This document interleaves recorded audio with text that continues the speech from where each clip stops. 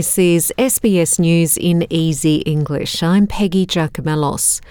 The Australian Prime Minister Anthony Albanese says he's confident there will not be Chinese bases in Solomon Islands despite the two countries' security pact. Mr Albanese made the comments from Fiji, where he is attending the Pacific Islands Forum. Mr Albanese yesterday met with Solomon Islands Prime Minister Manasa Sogavare to discuss regional security and climate change. The Prime Minister also welcomed the United States engagement within the Pacific region. I described what occurred earlier this year as a Pacific stuff-up, that we hadn't paid enough attention, and I know that the Biden administration has said that as well. I very much welcome the increased engagement of the United States in the region. It's a significant support package that they've announced, increased diplomatic presence, increased support in the form of aid, increased support in the form of infrastructure development here.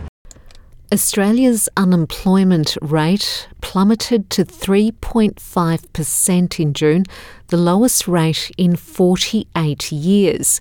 Australian Bureau of Statistics says it's the lowest unemployment rate since August 1974, when it was 2.7% and the survey was quarterly.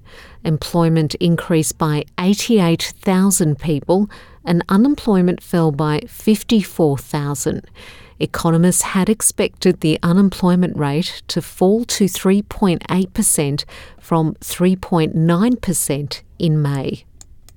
Delegations from Ukraine, Russia and Turkey have met with the United Nations to discuss grain exports as the Russian blockade of Ukrainian Black Sea ports continues. Ukraine has told the meeting security must be guaranteed for the owners of ships and cargo before grain can be safely sent out from its ports. Foreign Minister Dmytro Kuleba says Russia's actions are putting millions at risk of starvation. Around 22 million tonnes of grain is trapped inside Ukraine, a growing crisis for the country known as the breadbasket of Europe. There is not a single sanction that prohibits Russia from exporting its own grain. What Russia is trying to do is to lift sanctions unrelated to the export of grain. And this is what makes the whole situation so cynical, because they are playing their hunger game, putting millions of people in Africa and in Asia at risk simply because they want to get rid of some of the sanctions. A man and a woman have been arrested following a fatal shooting in Melbourne's inner north. A 55-year-old man was shot dead at a Fitzroy Street on Tuesday afternoon.